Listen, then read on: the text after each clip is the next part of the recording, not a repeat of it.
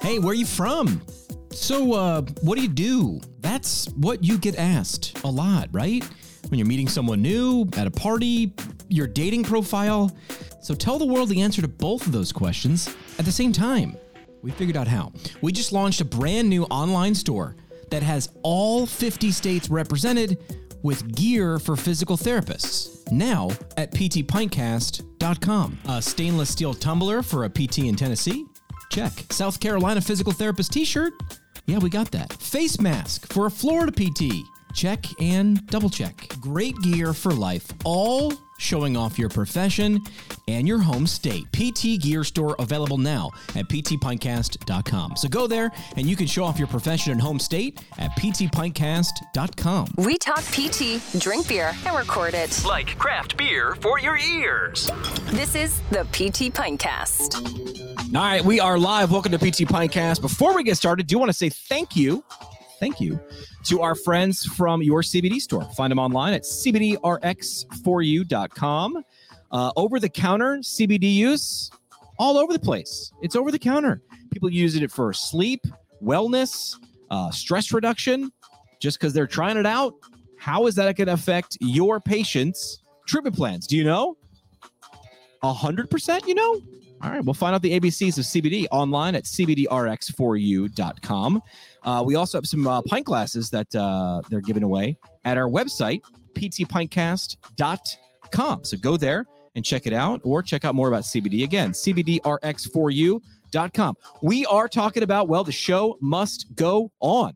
We're looking inside physical therapy for musicians tonight with Janice Yang. So let's start the program. Let's do this thing.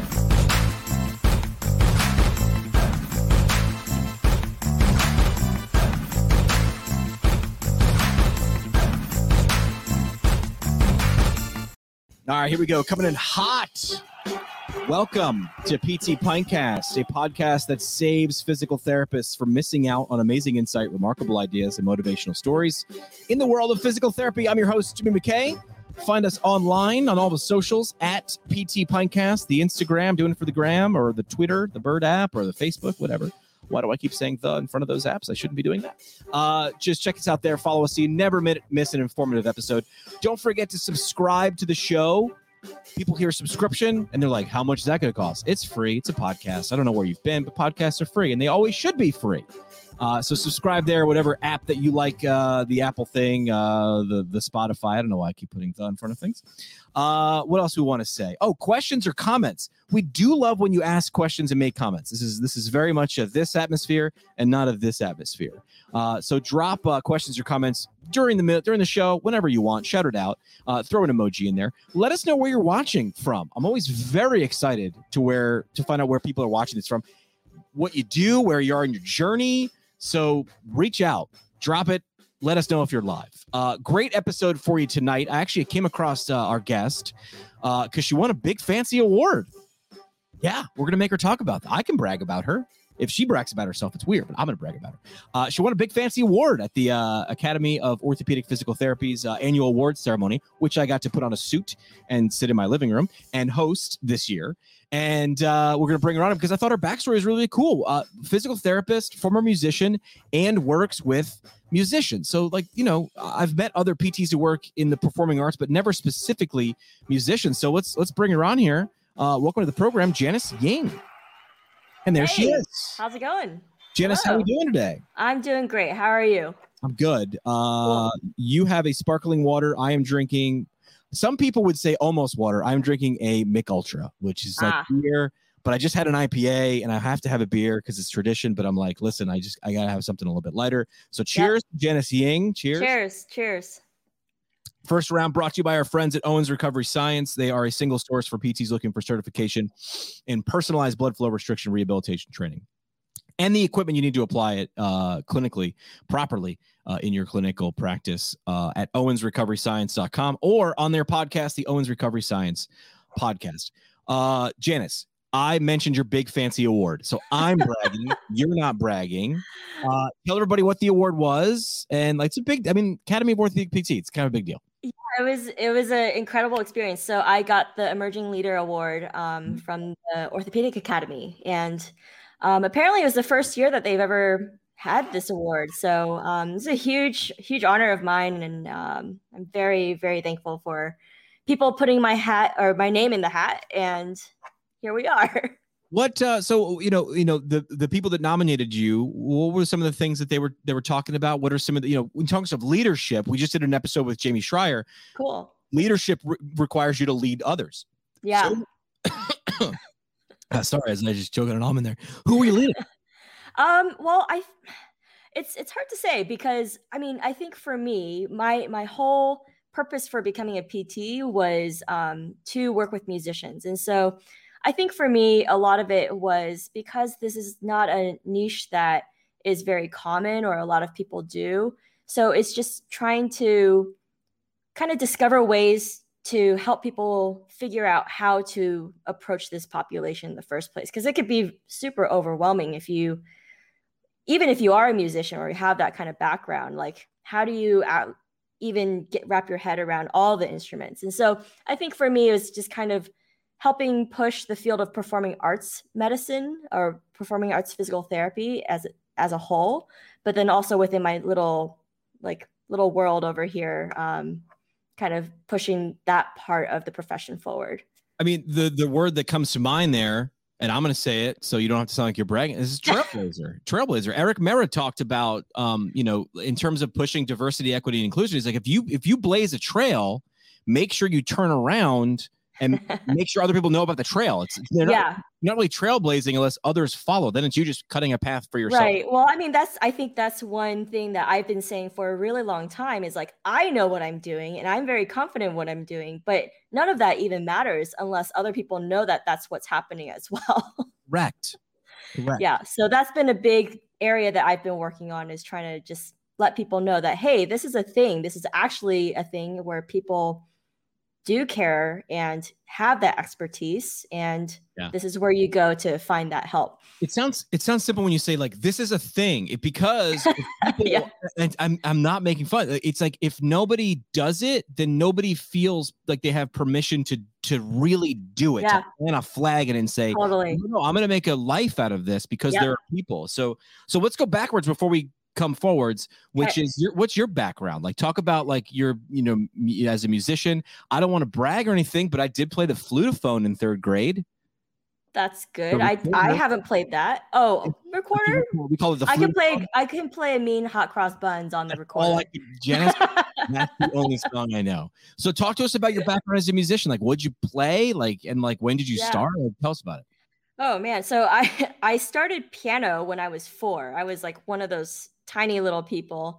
And then I was also tiny at 4, but not playing the piano, but keep going. Right. I think we were all tiny at 4, but so I started piano at 4. I picked up the violin in the 2nd grade. So that probably would have made me 7, 8? 7, yeah. Anyways. So I did both instruments pretty competitively throughout high school. Got into college on scholarships for both instruments. Wow. Then I was a piano major as well as a music education major. That was kind of like a compromise. My mom was like, well, you need a real job, so get an education degree. If you're going to do the music thing, get an education degree. But music educators are incredible people. So they know so much as itself. So in my mind, I was like, all right, that's fine. That's cool. Like I can be a music educator too.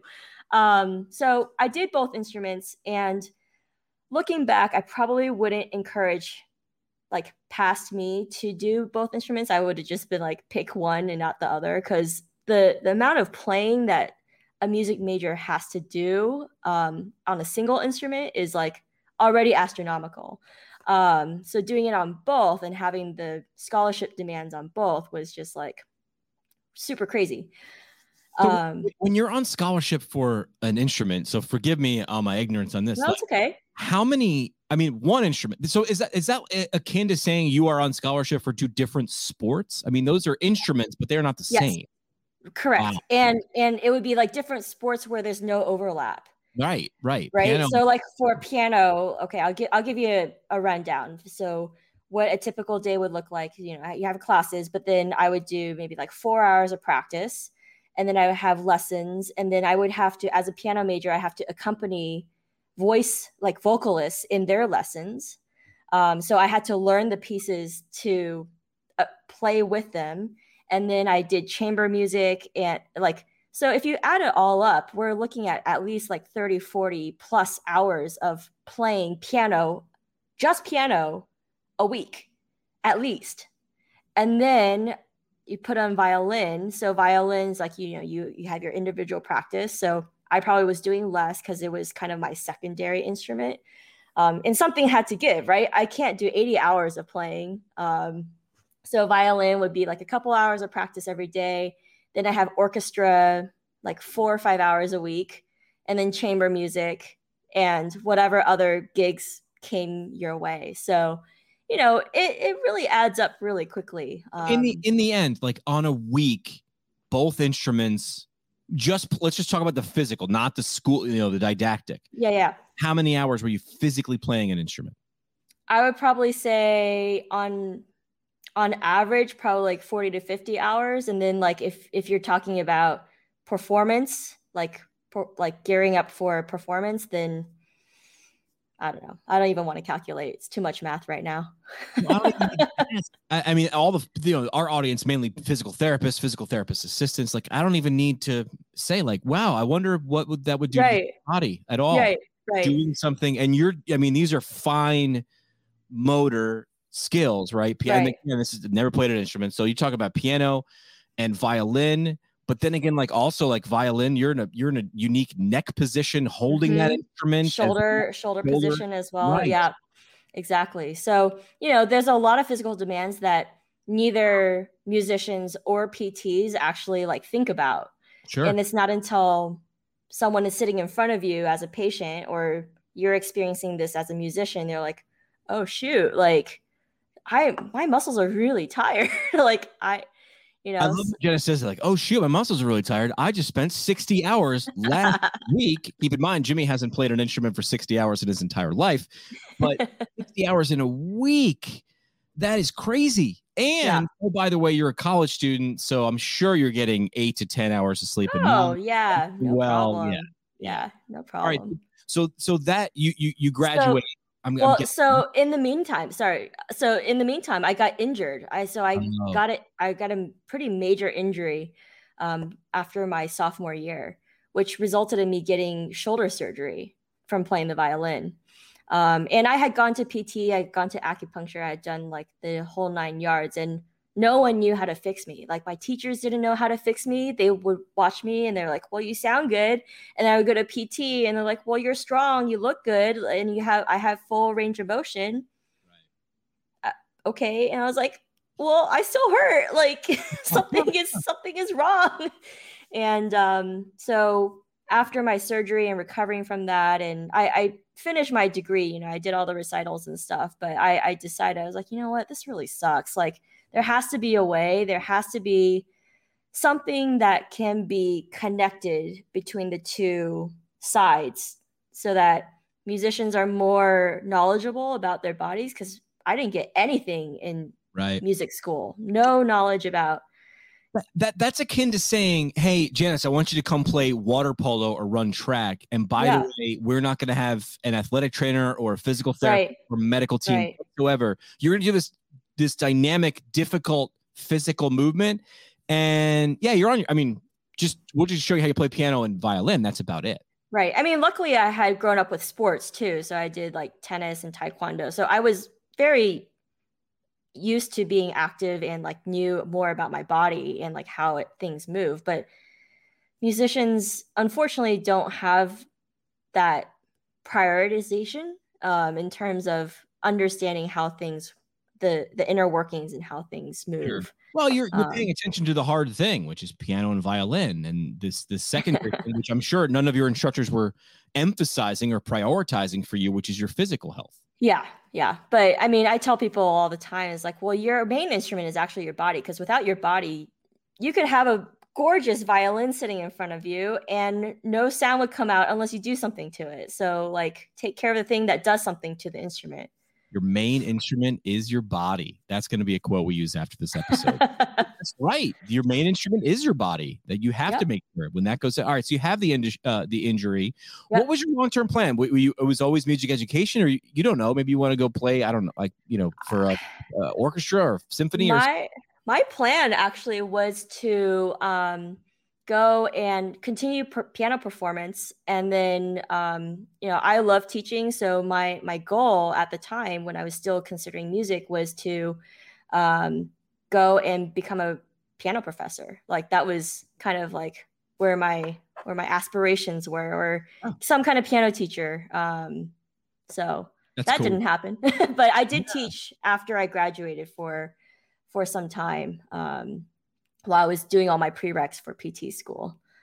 All right. So, well, before we get there, how did PT come into the picture in terms of like, hey, this is interesting, or I want to go this way? Where does PT come into Janice's story? Well, I mean, like I said before, I had tried PT, and it's one of those things where I saw how it could be, or like I saw the potential, or I knew that PTs have the right information. It's just that, like, through no fault of my therapist or anything like that, but like they just hadn't like stretched their imagination to where I wanted to go. And so, really it was just trying to find that bridge. And I felt that PT was kind of the right avenue. Like I had thought about OT, I had thought about going to med school, and something about it just didn't seem like that was where I wanted to take it. And so, all right. So where'd you go to school real quick? I went to USC. I've heard of that. Yep. That's cool. Became a physical therapist. Were you thinking about merging your former and your future, kind of like radio and physical therapy? Like you were like music and physical in PT school, or was that more in the middle? That was pretty much my intention going in, that I wanted to, I wanted to be a PT for musicians. And I knew that even though a school couldn't specifically help me with that, I knew that I wanted to become the best PT as a whole that I could first, and then I could take the rest and do my thing. You had all the language, right? If Jimmy McKay wanted to be a performing arts physical therapist and work with musicians, a musician would listen to me talk for 4 seconds and be like, you don't know anything you're talking about. But you knew the language. You can learn though. It's not that sure. Yeah. But you definitely had that like inside knowledge, right? Yeah. And that is definitely helpful. But I agree with you. You could, if it is a passion, I believe you can find your way there. Yeah. But you had that. You were like, I know exactly what you're talking about. Yeah. I've been there. Yeah. I don't want to brag or anything, but I've practiced 50, 60 hours a week. That's where you can kind of like. It's not something I'm very proud of, because now these days I tell people not to do that. But it's like, you're older and wiser, and you learn from your mistakes. Do as I say, not as I do. Exactly. All right. So you graduate, and this is a focus of yours throughout PT school. Yeah. And where do you go? Like, how are you lining this up? Are you saying I need to go find a place that does this already so I can work there? I'm going to forge my own path. Like, walk me through that. Well, while I was going through clinicals, I did a lot of kind of like background research to see if there are any clinics that specialize in it. And performing arts physical therapy is a very broad category. There's a lot of areas that people see patients. So, the big one is dance. Like there's a ton of dance PTs. There's a few musician-based PTs, but it's like very few and far between. But it's growing now. Like there's more people. And then there's gymnastics, ice figure skating, the circus.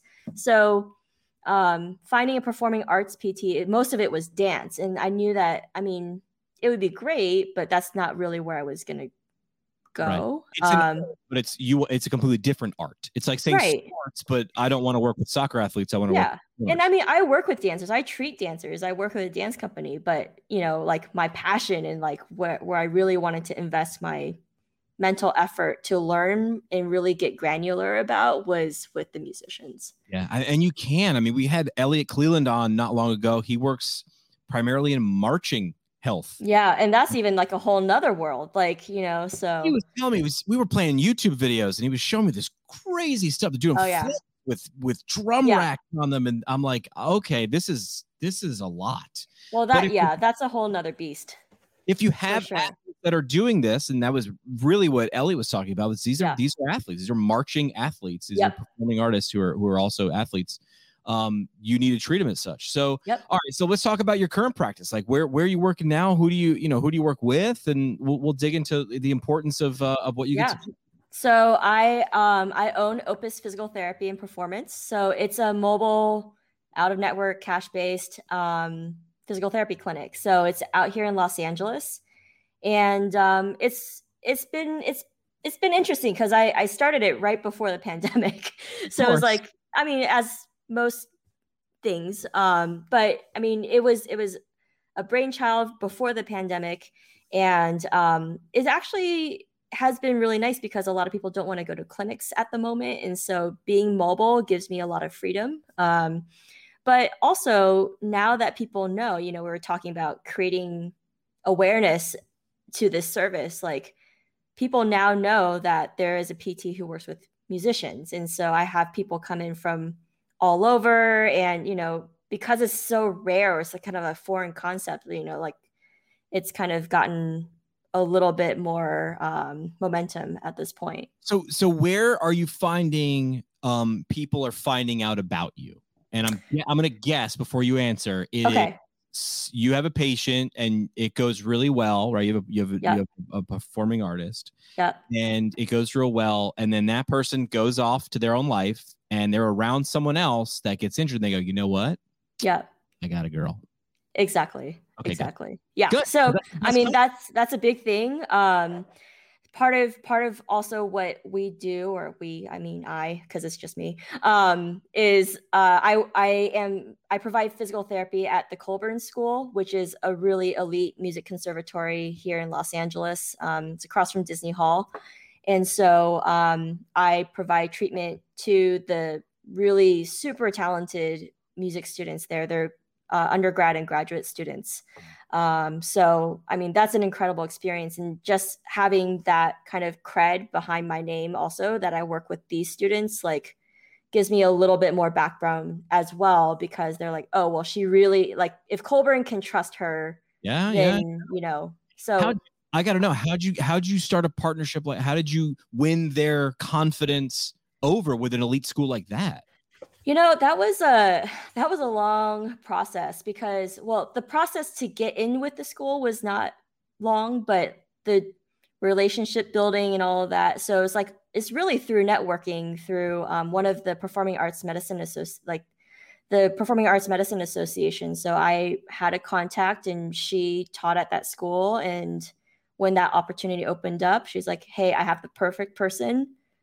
Go talk to her. And then when I talked to them, it was like, they're like, okay, when can you start? So, but it took a long time of networking and building that trust with that person to all good relationships really should, right? A good relationship. Yeah. And they'll say, some people will say, and I've said it before, but I've kind of amended it. Like, so it's like, it's not what you know, it's who you know. And I'm like, nah, it's what people know about you. So it's not just who knows you. It's like, what do they know about you? Because like, I could know you, be like, yeah, I know Janice. Not so much. Or I can know Janice. Yes. Got it. Great. Everything. So it really isn't just who you know. So it's not like meet as many people as you can. And it isn't foster as many relationships as you can. It's foster good relationships. Yeah. And good relationship really is just, it doesn't have to necessarily always, from the beginning anyway, want to lead to an outcome. I'm not hanging out with you because I want something from you. It's no. Right. Exactly. Yeah. And I think for me, I'm really big about building quality relationships that last a long time, so, and I try and like pass that love along too. If there's an opportunity that is good for someone else, it works out well, and it's served me really well over the years. Some people will say, and this goes to any this goes to any person, right? Which is when an opportunity comes along, you got to hold that. They say, fake it till you make it. And I'm like, well, if that opportunity isn't something you definitely want to do or going to be good for the person, you being able to pass them off to someone and refer to them. And I'm not even talking about just a patient. I'm talking about a relationship. You know what? Yeah. I might be able to do that for you. But Janice, she's better. Like, she's better at this than me. And that will build the relationship for all parties. Yeah, absolutely. Raises Absolutely. all ships. Yeah. Yep. Yeah. I agree with that 100%. You jumped out on your own. You start working with Coburn, and things are, and this is, what, a year ago, or just, a little longer? Year and a half. Yeah. Yeah. Not that long ago. So, hey, like opening a business during a pandemic. How'd that go? Like growing pains or what? It was interesting. I mean, it's definitely growing pains. And I think for me, because I worked for a hospital-based outpatient clinic for 9 years, in which I loved and I really enjoyed it. But I think going off on my own, I think the hardest thing for me was that there were so many different places that were like pulling me in different ways, like different opportunities would come up, and trying to stay focused and like, okay, well, this is what I want to create. And would this opportunity help me do that? Or is it just something like lucrative that sounds cool, but it won't help me out in the long run? Say that again, because if Jimmy McKay 5 years ago heard that, he would have saved a lot of headache and heartache. Say that again. So yeah, it's just trying to make sure that you're picking the right opportunities to take advantage of, because there are going to be a lot of opportunities, whether you realize it or not, that come your way. And I think if you have a vision, trying to stay focused on that and making sure that whatever it is that you're taking on is going to help your end game. And yes, so thank you for saying that, and thank you for repeating it, because again, and I came into PT as a second career student, right? I should have been, me too. I should have been way wiser and way smarter. And the episode we just recorded in the last hour, so if you haven't heard the Jamie Schreier episode, go backwards and do that. This can help a lot of different people. And I am as guilty or guiltier than most when this happens, which is someone gives you an opportunity. What do they tell you? Take it. Right. Take it. And it can feel like that's the only way to go, or that's the only thing to do. But you should ask yourself that question, which is not like, am I above this? Is this beneath me? That's not what we're saying. We're saying like, okay, is this something I can do quickly? Is this like give someone a few lessons? Is this going to? But the question really should be: is this going to take me off the path, or too far off the path from where I'd like to be?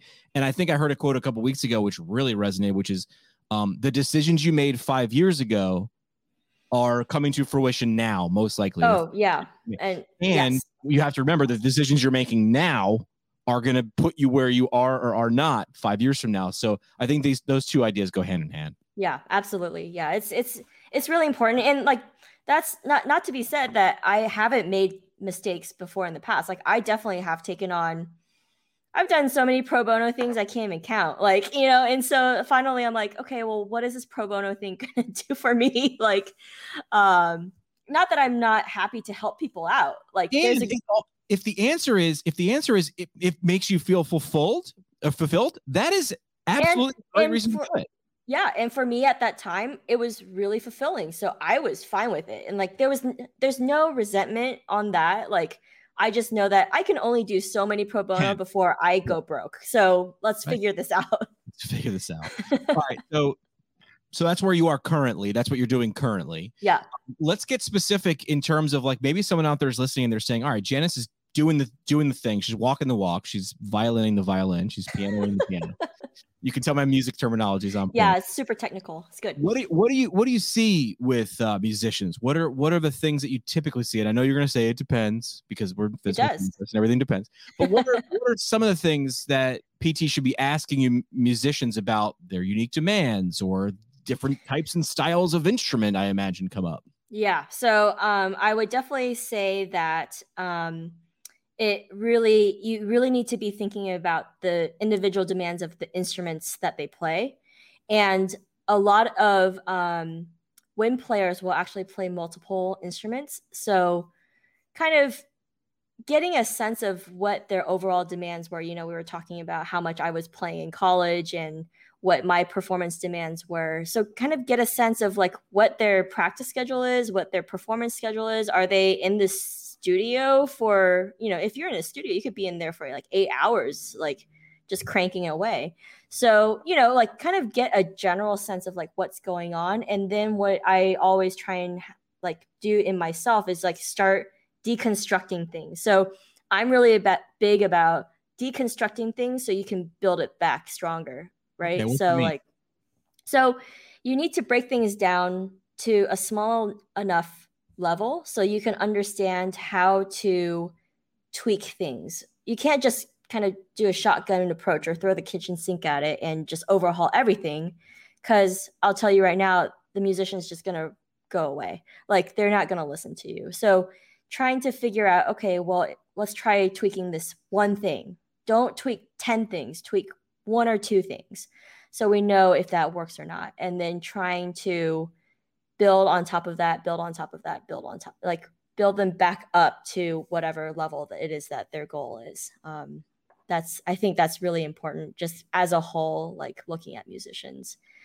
Do you have them bring their instrument with them? I'm imagining. Yeah. I mean, yeah, that's a huge Can't part imagine. of what I do. Yeah. So, you can even do that virtually too. And so, it's not as good if like versus if they're in person because it's not 360, but you can have what I have them do is I have them film 4 angles, like front, back, side, side, and then play the same excerpt.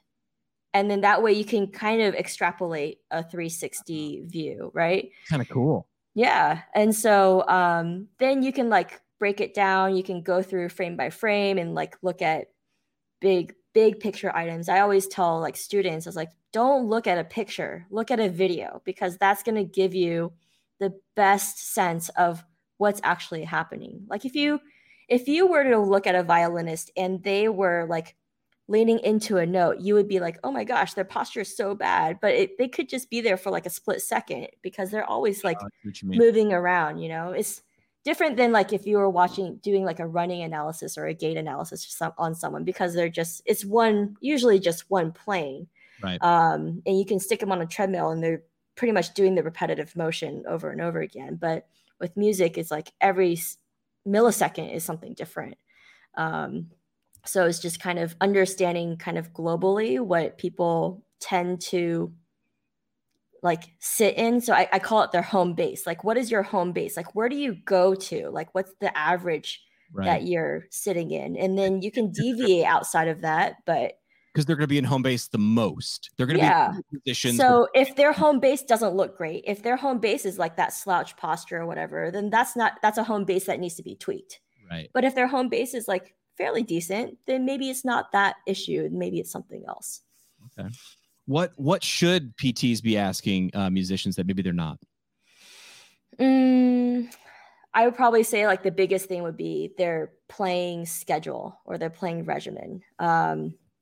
And then also if there's any sudden changes to their routine. Some musicians, like if they change the gauge, if you're talking about a guitarist, there's different thickness of strings. And so if you have thicker strings, it might be harder to push a string down, which would cause more effort or more strain on those muscles. So if there's any big change that they were just trying something out or trying a technique out, or in practicing that, sometimes it's something that they don't really kind of connect the dots with, but it could be something really crucial. That's what you're there for. You're connecting the dots. That's what I'm there for. Well, you've got to make sure you ask enough questions to get the dots. Yeah. I mean, it's just like with treating any like ortho patients, like, okay, well, what was different around the time of your injury? If it's not traumatic, what changed? What happened? Like anything out of the ordinary. Yeah. And then they're like, oh, well, blah, So besides my lack of musical ability and your musical ability, we do actually have something in common, is you're also a podcaster. I am. Talk about it. Beyond the Practice.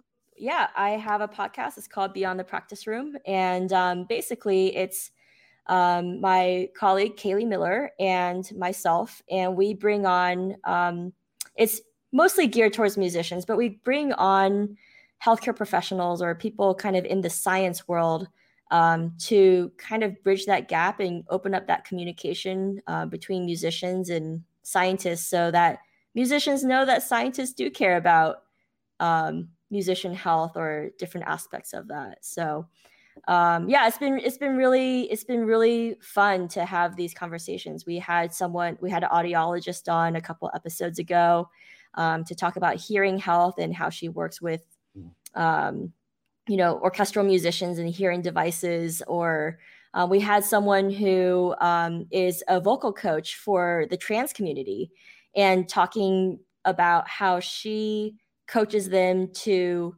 find different registers of their voices to match what they feel like they are. So, I mean, it's just incredible. So we've had some really amazing topics that I don't think anyone really talks about. But hopefully it's like framed in a way that, you know, both sides can really start to like wrap their heads around it and really just try and come together.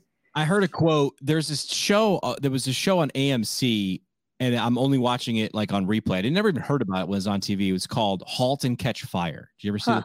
No, I haven't. Great show. It doesn't matter it's about computers and technology, but it's just like it's a drama. Mm-hmm. And the line was, so it's about computers. And it was set kind of in the beginning of like the 70s or early 80s when like Apple and Microsoft were coming about and personal computing was coming about. And the line, I promise is going to make sense. The line from one of the characters was, the computer isn't the thing. The computer is the thing that will get you to the thing. And that was the line, like, listen, the computer's not the thing. I'm on a laptop right now talking to Janice about physical therapy for musicians and her podcast. The computer is allowing me to get to the thing. And I think that's what a podcast does. So you're talking about, I'm having conversations that wouldn't happen. Yeah. This vocal coach existed, but she needed the thing thing you built, your podcast, to make sure that she could get her thing to you and then the people that needed to have it. So the podcast isn't the thing. It's the thing that gets you to the thing. Exactly. Yeah. It's been an incredible experience. Like something that I never thought that I would do. Like, cause I hate hearing myself talk. Like it's like the most painful thing. I'll tell you this though. I was in radio for 15 years, been podcasting for 5. So I've been doing this for 20 years. You never get used to it. Yeah, it's really weird. And even like when I present and you're like on a mic and you hear yourself over I do not enjoy that part, but I do enjoy like speaking, but. Well, I always say too, like, there's a lot of technology involved right now, right? Janice has got a microphone, we got lights, we got cameras, we got, laptops, but it really is, again, it's the thing that gets you to the thing. It's spoken word, but that the computer or the phone helps you to remove geography. What it does is it takes, this is what our caveman ancestors did. They had conversations over around fires, and it's like our brain is still wired for conversation, and that's what I think a podcast does. And you're able to get into some really, I mean, again, 10 years ago, before podcasting was really a thing, that wouldn't have made any sense. But now it's like, oh yeah, super niche is actually exactly where you want to go with So Beyond the Practice Room, where can everybody find it? Where are all the podcasts? Where all the podcasts are. We're on all the things. That's cool. What's something that you've learned by being a podcaster that surprised you? Anything that like you were like, wow, I did, like when you closed the laptop or turned it off or hit publish on an episode that you were like, wow, that was really whatever. Oh, I don't know. I mean, I think for me that conversation with the vocal coach was a really enlightening experience for me. Like, not because like there were so many like nuances that I just didn't even realize. Like, I mean, I probably could have like thought about it, but like my mind never went there. It was just like such an incredible way to have someone break it down and kind of explain their process.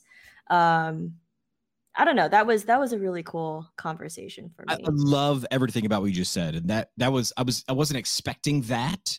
Yeah. But that's something you hear a lot, which is like the concept is called the adjacent possible. Mm-hmm. Janice could have gotten to that, whatever that your guest was talking about. It would have just taken, if you imagine like life as just this gigantic chessboard and you can go forward, back, left, right, or diagonal. Right. And the adjacent possible is like wherever you're standing, it's all the squares that are touching you. Mm-hmm. And you could have gotten to where he or she had gotten.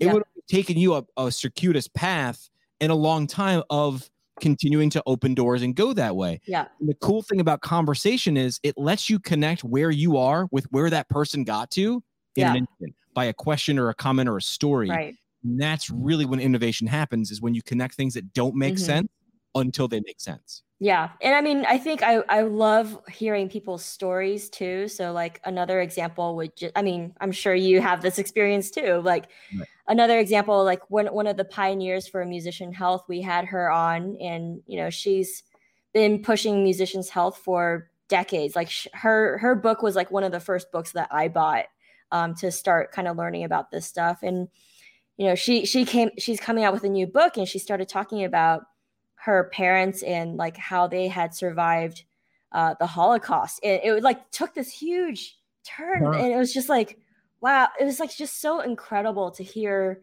kind of how people are molded based on not only their own experiences, but kind of the experiences of like other people who are close to them.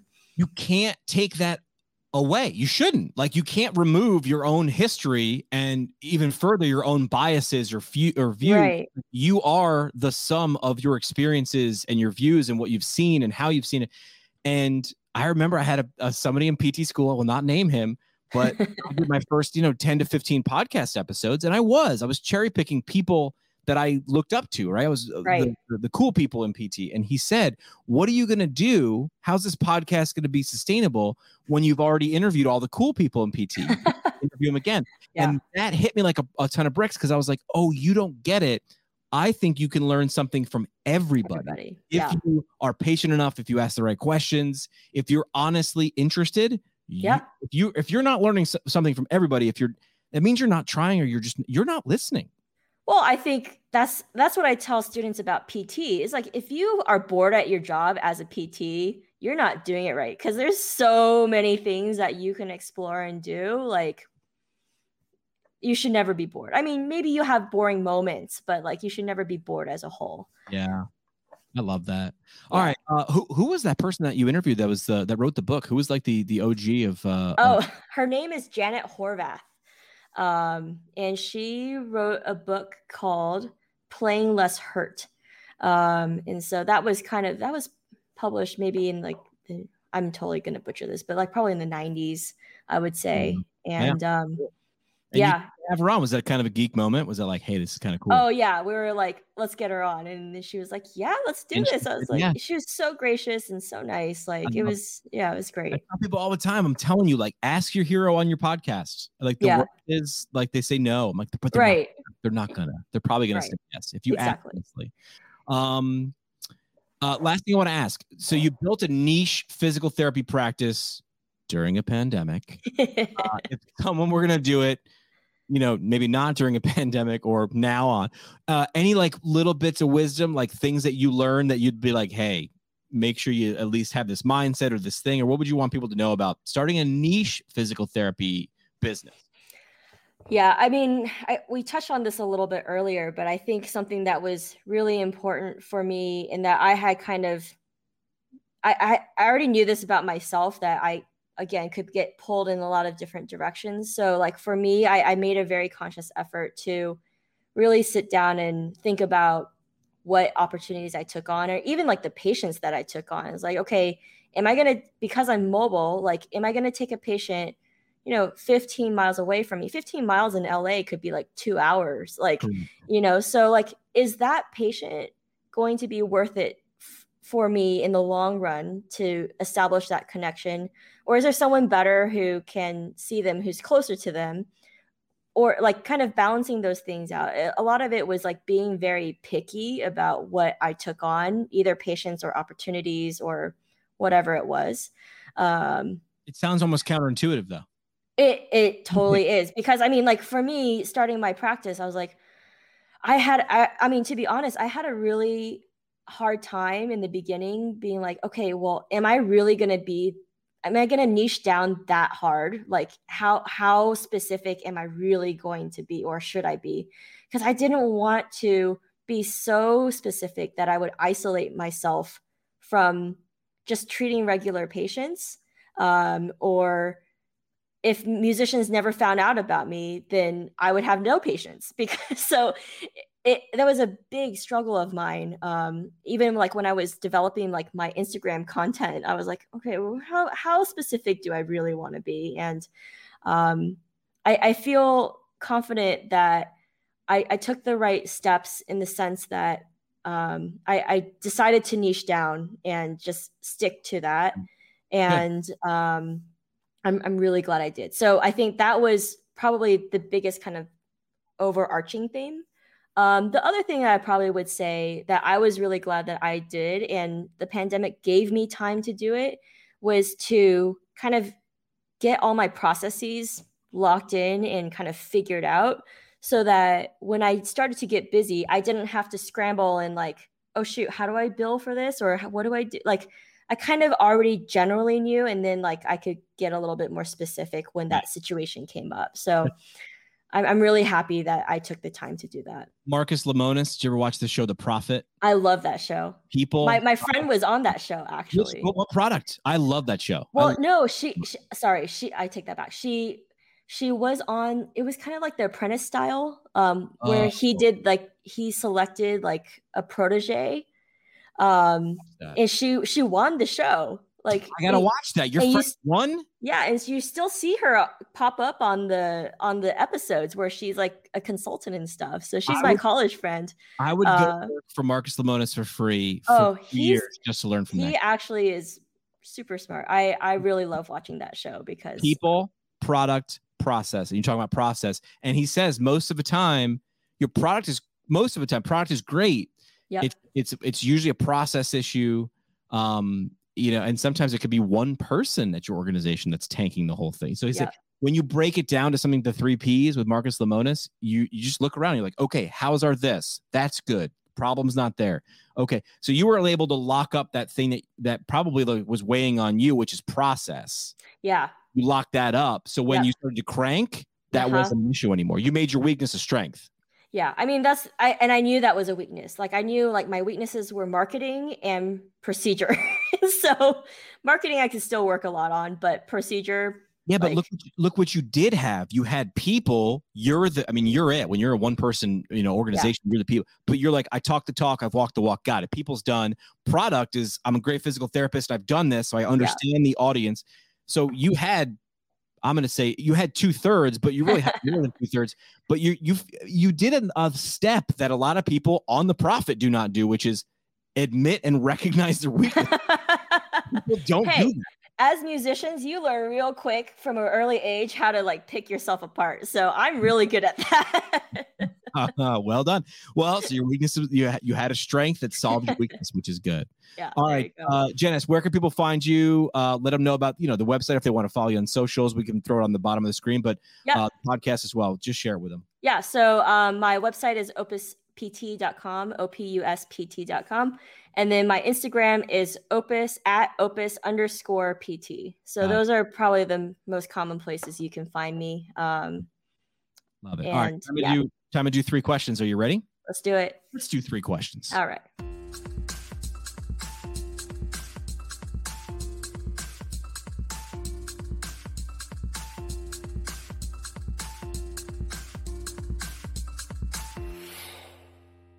All right, 3 questions brought to you by our friends at the at Fusion MedStaff, fusionmedstaff.com. They are leaders in #travel physical therapy. Find them online at fusionmedstaff.com. Where there are people like in LA or Alaska, doesn't matter. They need physical therapists. They also have job transparency. A lot of times you're like, well, if I want to find out about this travel assignment, I got to go through this big rigmarole. I got to email you and pretend that like, oh, I just want to find out more, but I've got to give you so much information. They're just like, listen, here's where we need a great physical therapist. Do you want to come here or not? And you're like, yeah, I do. And then you go there. I'm pausing for dramatic effect. That is the process. All right. So find them online, fusionmedstaff.com.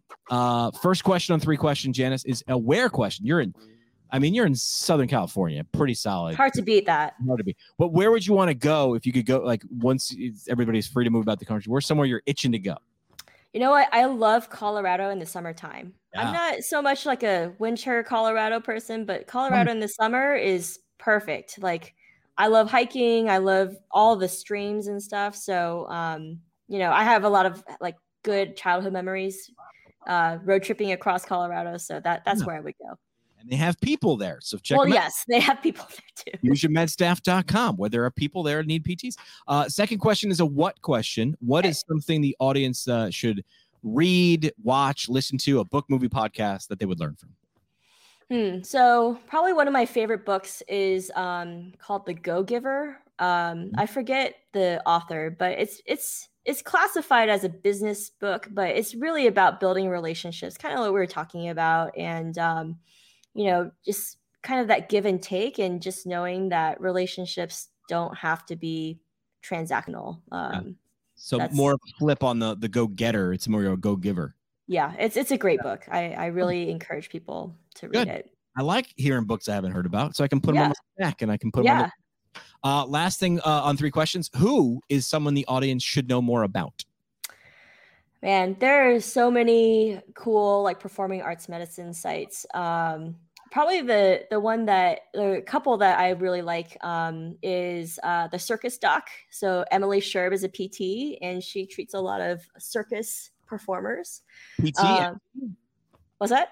Is she a physical therapist? Doctor? Yeah, she's a PT. Smells like another episode coming on in the future. Yeah, she's great.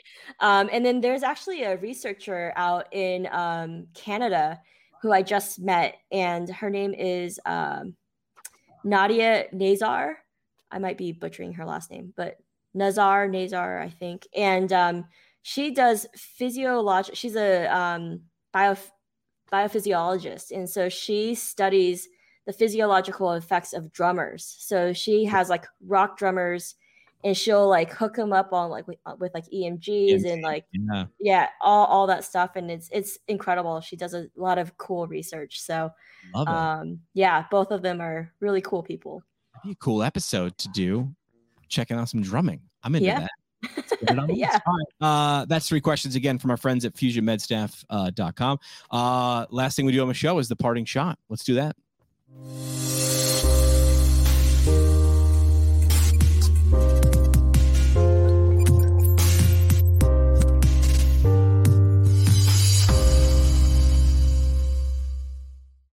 Parting shot brought to you by our friends at the Academy of Orthopedic Physical Therapy. Find them online at orthopt.org.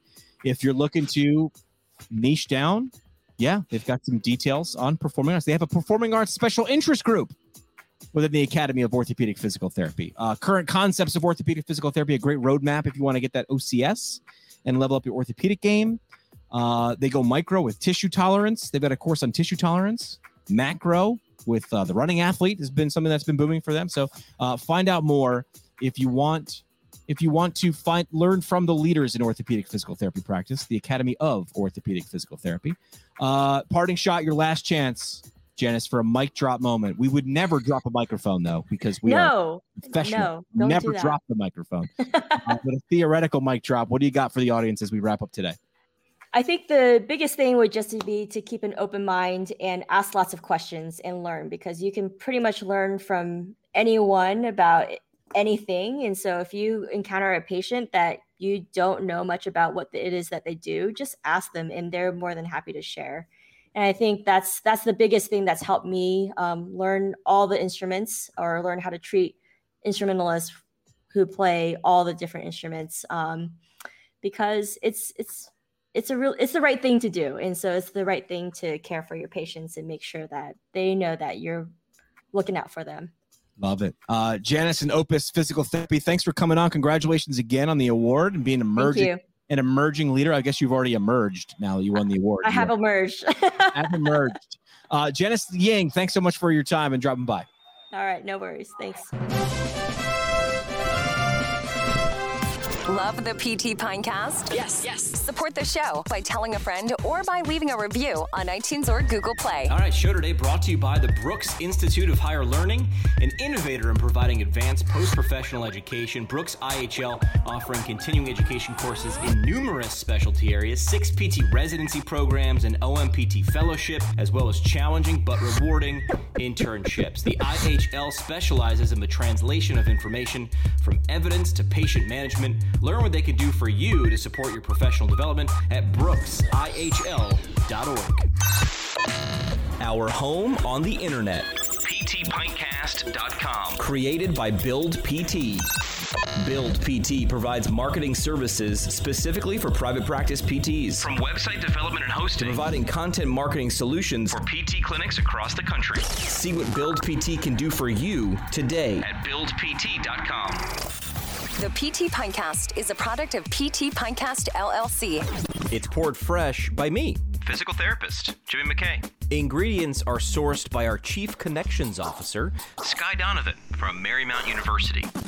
And it's brewed fresh by producer and physical therapist Juliet Dassinger. And by producer and creator, second-year PT student Bridget Nolan from Sacred Heart University. PT Pinecast is a podcast that saves physical therapists from missing out on amazing insight, remarkable ideas, and motivational stories. Make sure to follow us online at PT Pinecast and subscribe on iTunes, Spotify, or Google Podcasts. I absolutely love you. It's awesome. Thanks so much for listening. And if you found value in the show, all we ask is that you tell a friend. This has been another pour from the PT Pinecast. The PT Pinecast is intended for educational purposes only. No clinical decision-making should be based solely on one source. While care is taken to ensure accuracy, factual errors can be present. More on the show at ptpinecast.com.